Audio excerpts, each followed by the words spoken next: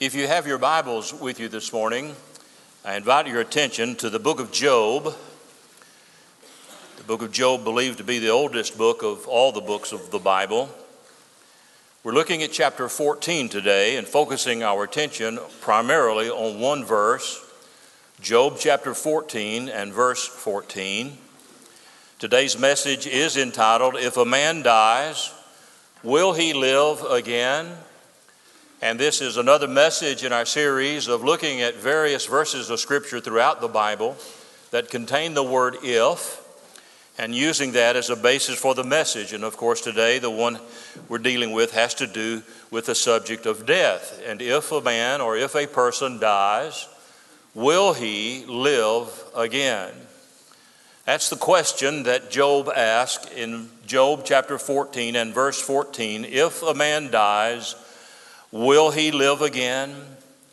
All the days of my struggle, I will wait until my change comes.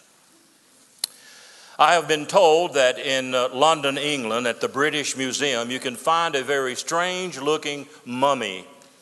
It's over 3,000 years old and is in the shape of a question mark, suggesting perhaps unknowing to him, but nonetheless raising a question for those who view it, the same question that Job was asking: if a man dies, will he live again? This is the most frequently asked question of all history. It has been asked more than any other question formed by the lips of mankind. It was the first question, no doubt, that went through the mind of Adam and Eve as they looked upon the body of their son who had been slain by Cain. It has been asked by every generation of people ever since that time. And when the last human being comes to die, as he or she breathes out the last breath, the question of Job shall still be on dying lips. If a man dies, will he live again? The reason why this question is so important is because we all know that it's going to happen to all of us sooner or later. There's something that every person's life has in common with a street or a book or a movie, and that is, it comes to an end. Your life has an ending just as surely as it has a beginning. Your heart has only so many beats, and then it will stop beating. Your lungs only have so many breaths, and then they will breathe no more. In 2006, Billy Graham wrote the book, The Journey. He writes, "Life is a journey, and like any other journey, it has a starting point. You had no choice about it, of course, any more than you had a choice about your parents, or the color of your eyes, or your race, or your gender. But the moment you were born, you were embarked on a journey, the journey of life. And like every other journey," he writes, "it has an end. It may come suddenly and unexpectedly, or after years of declining health, but it will come. And like your birth, you have no choice about it. You can ignore it, you can laugh about it, but that it will not change its inevitability. A wise poet once said that death comes equally to all and makes us all equal when it comes." Now, there are a lot of compromising answers to this question, if a man dies, will he live again? Atheists say no, that there is no such thing as life after death. When you die, that's it. You are buried and you are forgotten. Agnostics simply say, well, there's really no way of knowing. Nobody knows whether or not you will ever continue to live. Many Eastern religions say, yes, you will. They believe in what's called reincarnation. That is, when you die, based on how good or how bad you were, will determine how you will come back and what you will be when you come back. I read about a woman who was worried about her husband after he died, whether or not he made it to heaven. So she decided to try and contact his spirit by having a seance. Sure enough, after using the usual mumbo-jumbo of calling to the spirits, Her husband's voice was heard answering, "Hello, Margaret. This is me, Henry." She answered, "I just have to know if you're happy there in the afterlife. What's it like there?" Well, he answered, "Oh, it's much more beautiful here than I could ever imagine. The sky is bluer, the air is cleaner, and the pastures are much more lush and green than I had ever expected.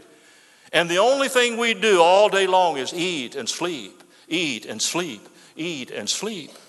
His wife shouted out with joy, "Thank God you've made it to heaven." "Heaven," he answered. "I'm not in heaven. I'm a buffalo in Montana."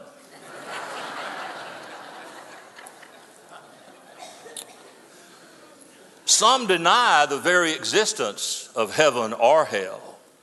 But we know the Egyptians, for example, believed in the afterlife because the pyramids to this very day still stand as a testimony of their belief in life after death and all of the things that were placed there so they could use it when they arrived on the other side of the river of death. Indians, we know, have their happy hunting ground. They believe that that's where you go when you die. But notice what Job says. If a man dies. Well, please understand that Job is not questioning the certainty of death. Death is certain, and the Bible repeatedly warns us and informs us of that fact. Solomon wrote in Ecclesiastes 9:5, "For the living know they will die." The prophet Jeremiah wrote, "Both great men and small will die." Ezekiel said, "The soul that sins, it shall die." Paul says in 1 Corinthians 15:22, "For as in Adam all die." And in Hebrews 9:27, the writer of Hebrews says, "Inasmuch as it is appointed unto men once to die, and after that there is the judgment." We could go on with verses of Scripture taken from God's holy word to talk about the certainty of death. So Job was not posing a question of doubt. It was a hypothetical question that he was asking. Remember that the word "if" can also be translated "since." So it could read, "Since we're going to die, we would like to know the answer. Will we continue to live?" Well, in 1926, an 11-year-old boy by the name of Johnny Sylvester got kicked in the head by a horse. The wound on his forehead got badly infected, and doctors informed his parents the sad news that Johnny was not going to make it. So Johnny said to his parents, "I wish I could see Babe Ruth hit a home run before I die." Well, urgent telegrams were sent to Babe Ruth, who was at that time a player for the New York Yankees. And the Yankees were playing the St. Louis Cardinals in the 1926 World Series for baseball. Babe Ruth sent back from St. Louis a package that included 2 baseballs, one autographed with the members of the New York Yankees and the other autographed by the players for the St. Louis Cardinals. He included a note that said, "I'm going to knock a home run for you on Wednesday," which was Game 4 of the World Series. Johnny Sylvester instantly became one of the most famous boys in baseball history. Did Babe Ruth slug one for Johnny? Yes, he did. In fact, Babe Ruth hit 3 home runs in that 4th game of the World Series. And to top it all off, Babe Ruth visited Johnny at his home in Essex Falls, New Jersey. Were the doctors right? Did Johnny die? Yes, they were right. Johnny died, but not until he was 74 years old. As we consider the most frequently asked of all questions in history, there are 4 things that we want to examine and develop, and they're listed for you on your outline. First of all, there is a statement that Job makes about life, and then he laments about death, and then he raises the question about resurrection, and then we have to skip over all the way to the 19th chapter as he expresses his confidence about the future. So let's look at this first idea, that he makes a statement about life. And there are three things that he says about life, all of them addressing the fact that life is very brief. We may live to be 100 plus, and many people do nowadays, but the inevitable still happens. Life ends at death, and at best, it is brief. He uses three examples. He says in verse 1, go back to verse 1 of Job chapter 14. In the first verse of chapter 14, he says that life is filled with troubles. Look at it in verse 1. Man who is born of woman is short-lived and full of turmoil. Well, we know that that was true for Job. If you keep your place here at the 14th chapter and just turn back to the very first chapter of the book of Job, and you will find exactly what Job was referring to as to how his life was filled with so much trouble. You remember setting the scene for what he says beginning with verse 13, that there was a day when the angels appeared before the throne of grace, and among them was Lucifer. Evidently, he still had access, although he had been excommunicated from heaven. He could still approach the throne of grace or God's throne. And so God asked him. He knew what Satan had been up to, but he still asked the question, what have you been doing? He said, I've been going up and down the earth to and fro. And he said, well, what do you think about my man Job? And he said, oh, you're protecting him. You're building a shield around him. He would be a fool not to honor you and believe in you because you give him everything he wants. He's prospered and all these things. And so the Lord said, okay, you can do whatever you wish. You just can't touch Job. And so he began to lose everything. Job began to lose everything that he had. So look at Job chapter 1, verse 13. Now on the day when his sons and his daughters were eating and drinking wine in their oldest brother's house, a messenger came to Job and said, the oxen were plowing and the donkeys feeding beside them, and the Sabaeans attacked and took them. They also slew the servants with the edge of the sword, and I alone have escaped to tell you. While he was still speaking, another also came and said, the fire of God fell from heaven and burned up the sheep and the servants and consumed them, and I alone have escaped to tell you. While he was still speaking, another also came and said, the Chaldeans formed 3 bands and made a raid on the camels and took them and slew the servants with the edge of the sword, and I alone have escaped to tell you. While he was still speaking, another also came and said, your sons and your daughters were eating and drinking wine in their oldest brother's house, and behold, a great wind came from across the wilderness and struck the 4 corners of the house, and it fell on the young people, and they died, and I alone have escaped to tell you. Then Job arose and tore his robe and shaved his head, and he fell to the ground and worshipped, and he said, naked I came from my mother's womb, and naked I shall return there. The Lord gave, and the Lord has taken away. Blessed be the name of the Lord. And through all of this, Job did not sin, nor did he blame God. But did you notice in verses 16 and 17 and 18, it says, while he was still speaking, while he was still speaking, while he was still speaking. Just one right after the other. No sooner had the words come from the lips of one servant, and then another one was there telling him bad news. Just bang, bang, bang, bang. One bad news after another. And I think that's why Job is saying now in chapter 14 how short life can be, and it is full of trouble. The word trouble there literally means agitation. So he's saying it doesn't necessarily have to involve death, but it just those things that just aggravate you to no end, that just, as we say, drive you up the wall.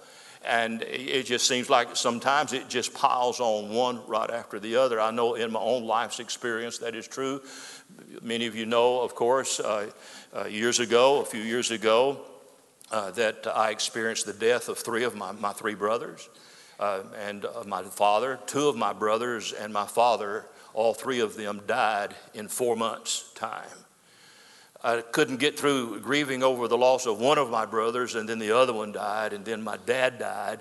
And then Linda comes in 2 months later and tells me that she has breast cancer, and we have to go through surgery for that. Thank God she's well and doing fine. And then after that, her mother dies.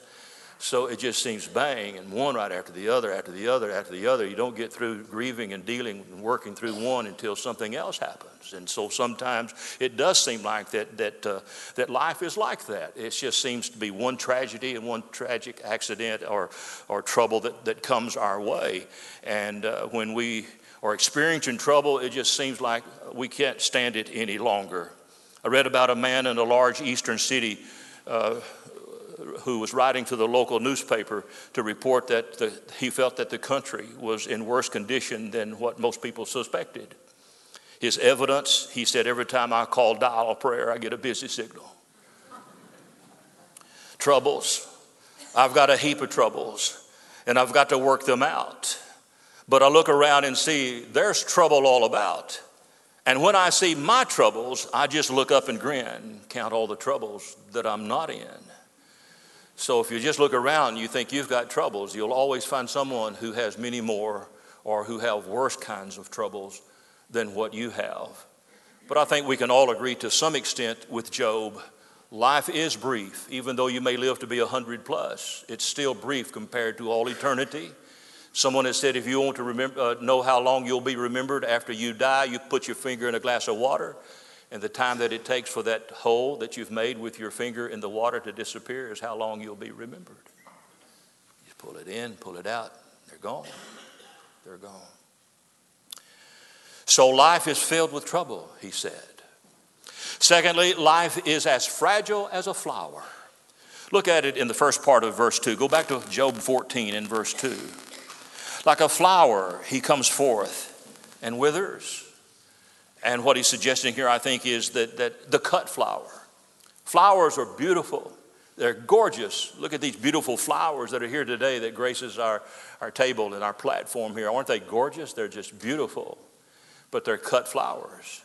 And unfortunately, they'll not last because they're not connected to life. They're beautiful for a moment, for a few days, maybe weeks, but then they wither and they die. And Job is saying that's what life is like. You live for a short period of time, and then just like the flowers, it's gone. You remember Jesus talked about how much care God has for us as he compared us to flowers in the grass of his day. When he said, when you worry, don't worry about what you're going to eat or what you're going to wear and so forth. He said, look at the grass and the flowers of the fields, how beautiful they are. And think about how much care God has taken to make such beautiful flowers that are just here for a while, and then they're gathered up and used as kindling in order to start a fire. And he says, yet there's even Solomon, as wealthy and as rich as he was in all of his glory, Solomon was nothing in comparison to the beauty of the flowers and the grass of the fields. But we are like cut flowers. We're here for a little while and then disappear. Psalm 103 says, as for man, his days are like grass. He flourishes like a flower of the field. The wind blows over it and it's gone, and its place is remembered no more. So Job said life is full of trouble, that life is as fragile as a flower. The third thing that he says is that life fades like a shadow. Look at the last part of verse 2, chapter 14 and verse 2. He also flees like a shadow and does not remain. Now, the New Living Translation translates the words does not remain as disappears. So he said it's just like a shadow. It just doesn't remain. It just disappears. And the subject or the idea here is that of the rotation of the earth and the angle of the sun. The shadows last for a little while, but then they vanish. They vanish. And he says your life is like that. The writer of Chronicles, 1 Chronicles 29:15 says, we are sojourners before you, O Lord, and tenants, as all our fathers were. Our days are on this earth like a shadow, and they are no longer. So our days are like a shadow. Jesus, you remember, said, when you make your plans that you're going to go do this and do that, he said, be careful.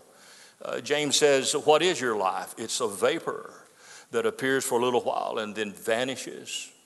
And he said, you ought to say, if the Lord will, we'll go to this place and do this tomorrow and accomplish and so forth. But if the Lord will, if not, you may not. There may be some of you here today, myself included, we may not live this afternoon. We may not be alive tomorrow because life is so fragile and so short, and it's like a shadow that it's here and then suddenly it's gone. Notice the second thing, not only his statement about life being so brief, but there is the lament that he makes about death, and he says three things about it. First of all, he says death is certain. Skip down to verse 5 of chapter 14 and notice what he says. Since the days are determined, the number of his month is with you, and his limits you have set so that he cannot pass. And what he's talking about here, of course, is the certainty of death. That your days, your months, your weeks, your hours, how long you're going to live is already determined by the providence of God, by the sovereignty of the Lord.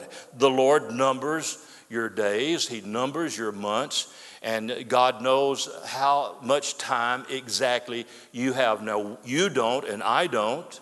I don't know how long I'm going to live. Neither do you. But I'm not going to live a day longer than God has said and determined how I'm going to live.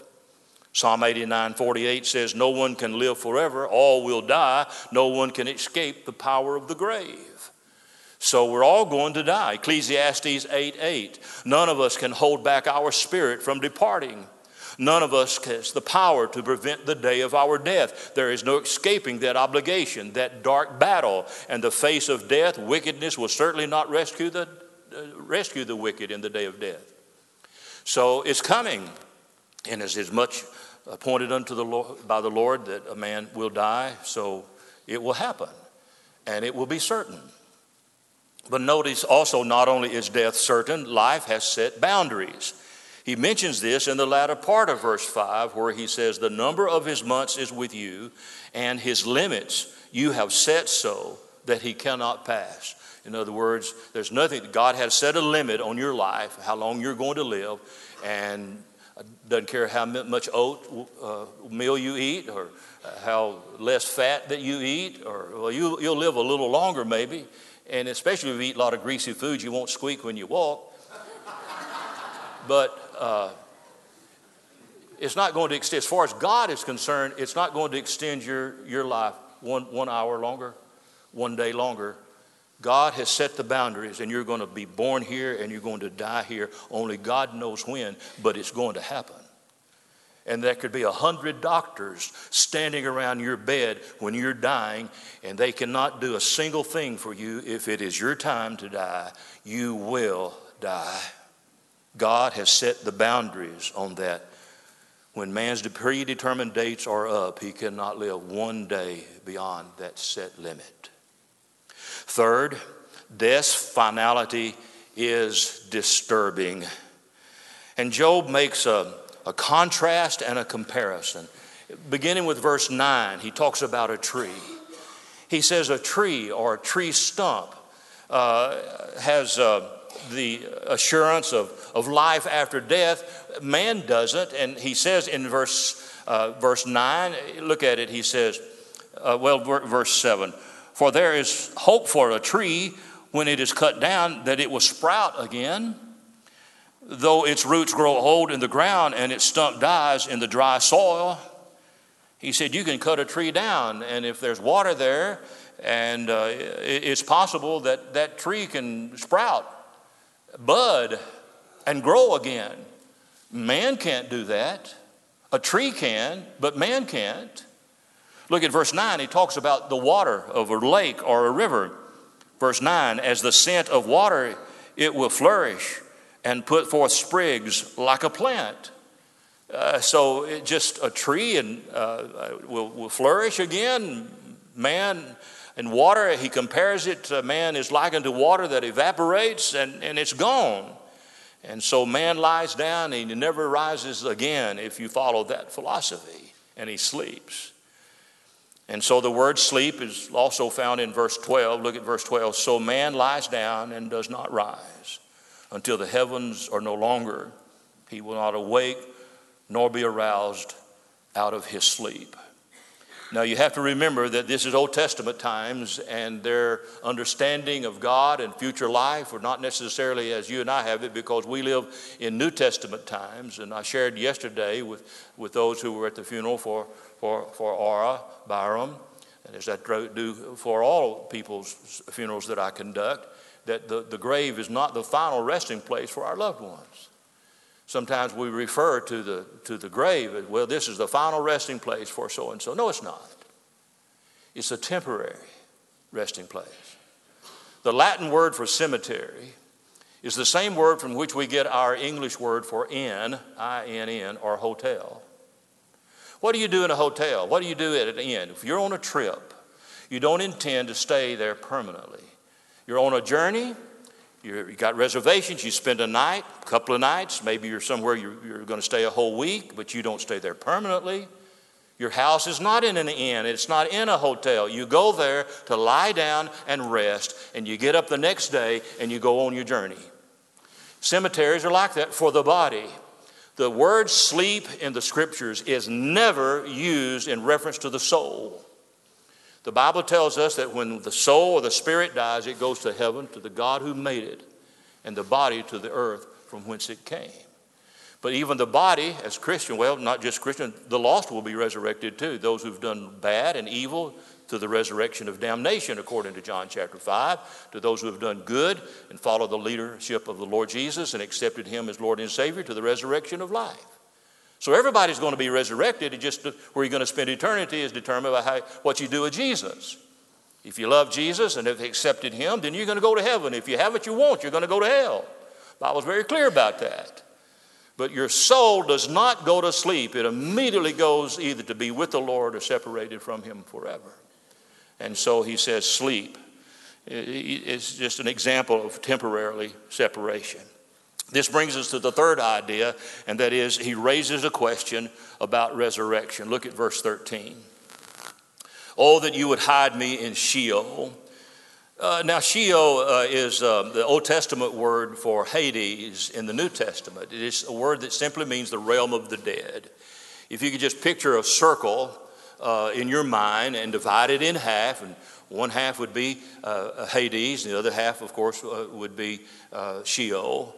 And if you don't know Christ as your Savior, then you go to Hades, and you'll stay there until the end times, and in hell. It's hell. You remember Lazarus was separated. When he died, he went to the bosom of Abraham, which was the Old Testament or Hebrew way of saying that he was with the Lord.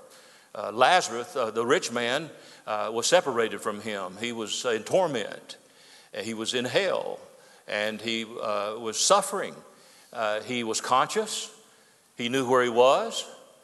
He had feeling because he said he was tormented by the flames. He had thirst because he said to Abraham, send Lazarus to dip his finger in water and come and cool my tongue. And so he was still very conscious of where he was and what was happening to him. And so they had a limited understanding of what the future life was like. And so in verse 13, Job says, oh, that you would hide me in Sheol. And he says, in essence, what he's saying is, I'm going through a difficult time. I'm full of trouble. I just wish that you would put me somewhere and hide me and turn your wrath away from me to somebody else. Because you see, Job doesn't understand what's going on. We have the advantage in reading the book of Job because we have the story from the very beginning.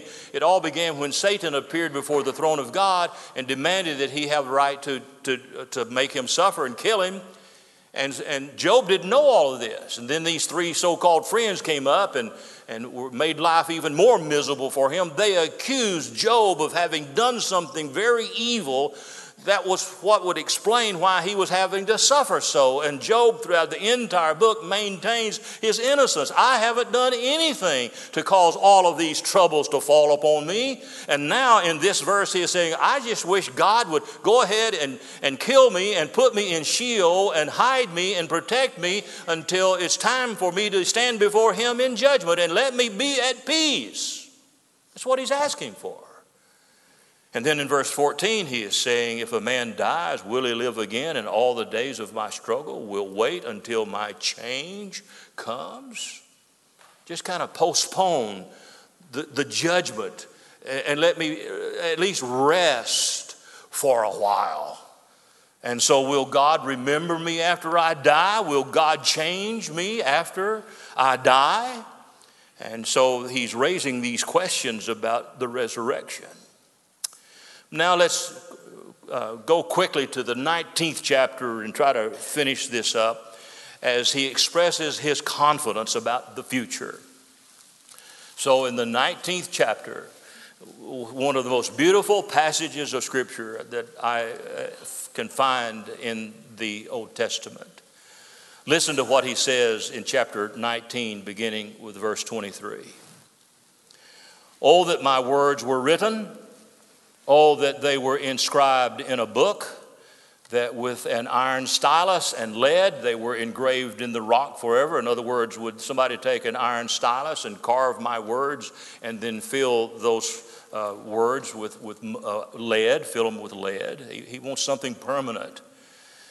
Verse 25, as for me, I know that my Redeemer lives.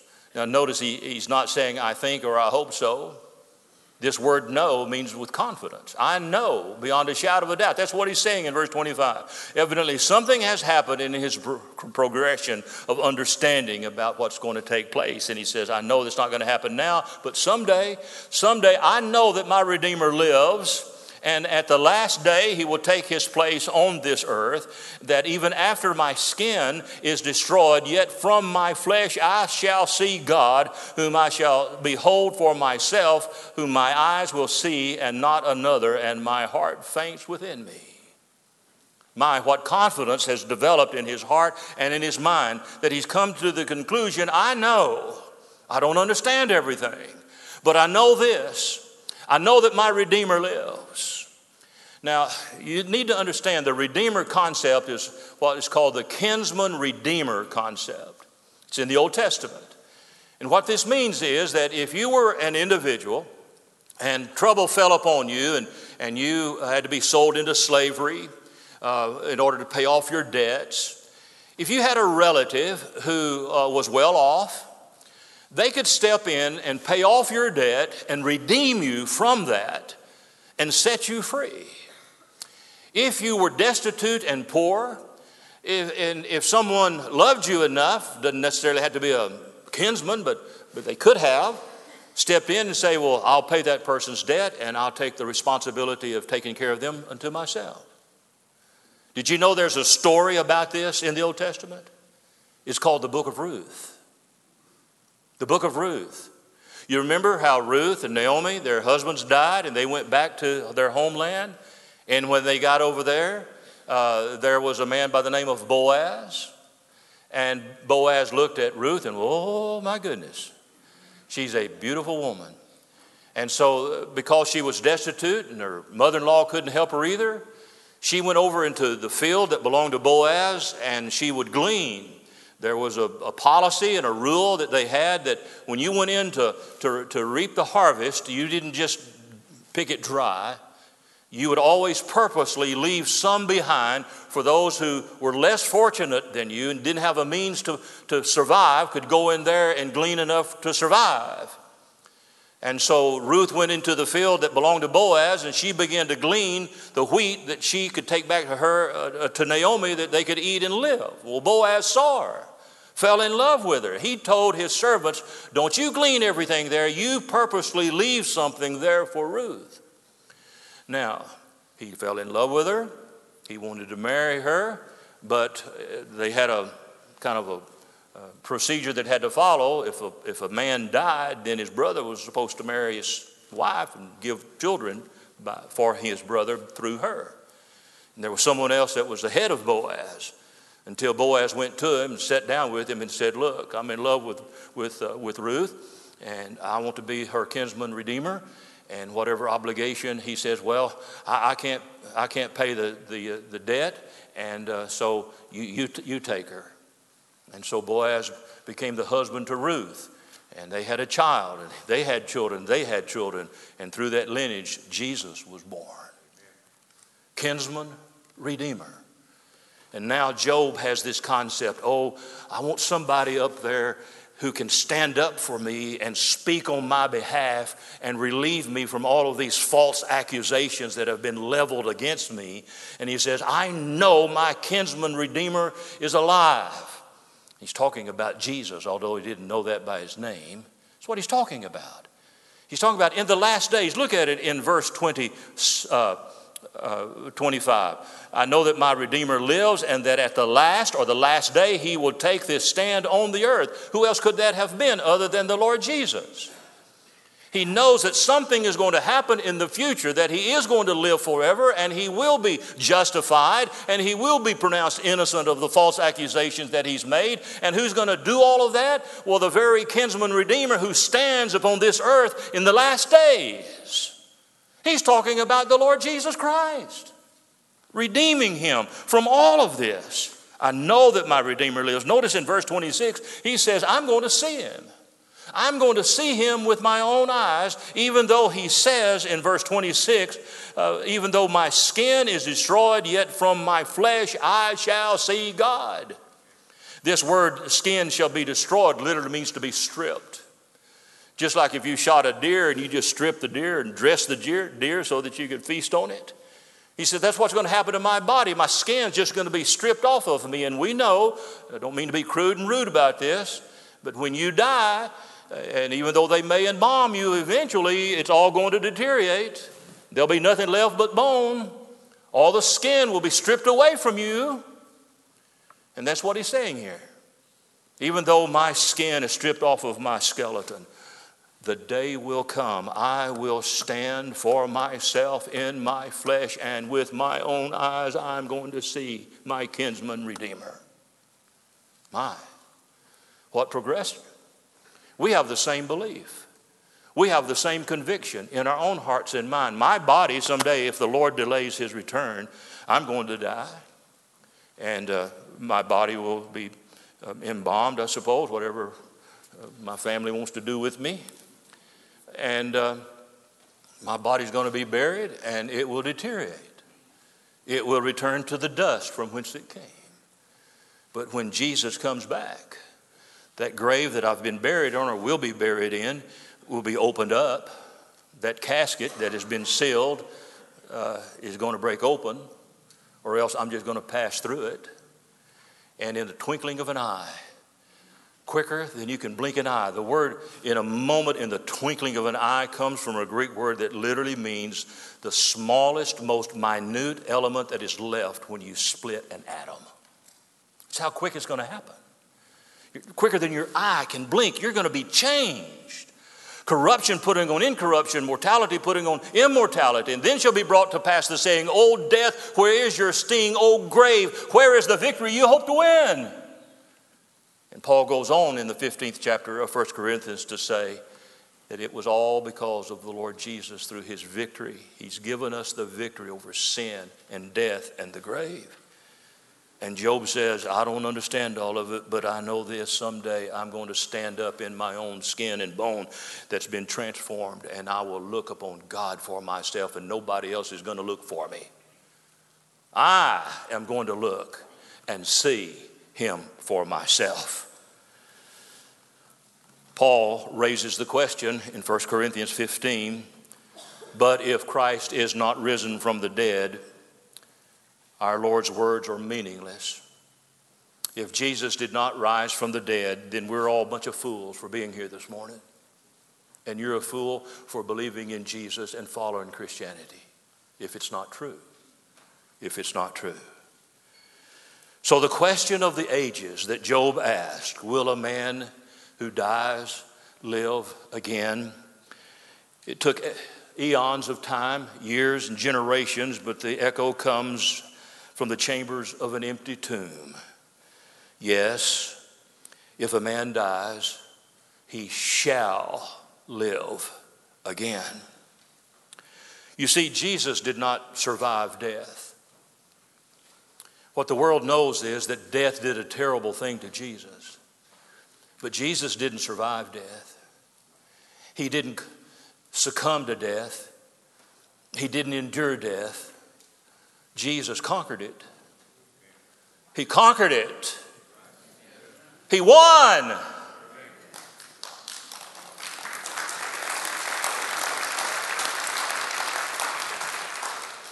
And so the punchline of the New Testament is not a weak cry. Help. It's a triumphant shout. Hallelujah. Hallelujah. He lives. And because he lives, we too shall live. Let's bow together. Oh, Father, there are always a lot of questions that run through our mind when we think about death and dying. And yes, sometimes we entertain the question that Job did so long ago, that if a man dies, will he live again? And how grateful we are with hallelujah thanksgiving that because of Jesus, your Son and our dear blessed Savior, Jesus Christ, who suffered and died on the cross and was buried, but rose again on the third day to become the first fruit of many who will rise again. Hasten the day, dear Lord, that will be a reality, so that we can all be together looking upon your face, your beautiful kinsman, redeemer face, and we will be together in your presence for all eternity. What a wonderful, wonderful experience that will be. Bless now, Holy Spirit, this time of invitation as we extend the opportunity for people to respond to your saving grace, Lord Jesus. Holy Spirit, bring conviction to our hearts, and if there are decisions that need to be made, please lead us and guide us to your honor and glory and to our good. For it's in Jesus' name I pray. Amen. Andre's going to lead us in our hymn of invitation, and if there's a decision that you need to make public today, we're here to greet you. If you've never been saved, of course, we're here first and foremost to help you to make your decision for Christ. If there's someone here today looking for a church home, you feel this is where God wants you to come and place your life in membership. If there's some other decision that you need prayer for, just come here to the front and pray. That's what it's all about, folks. So as we stand and sing, you come.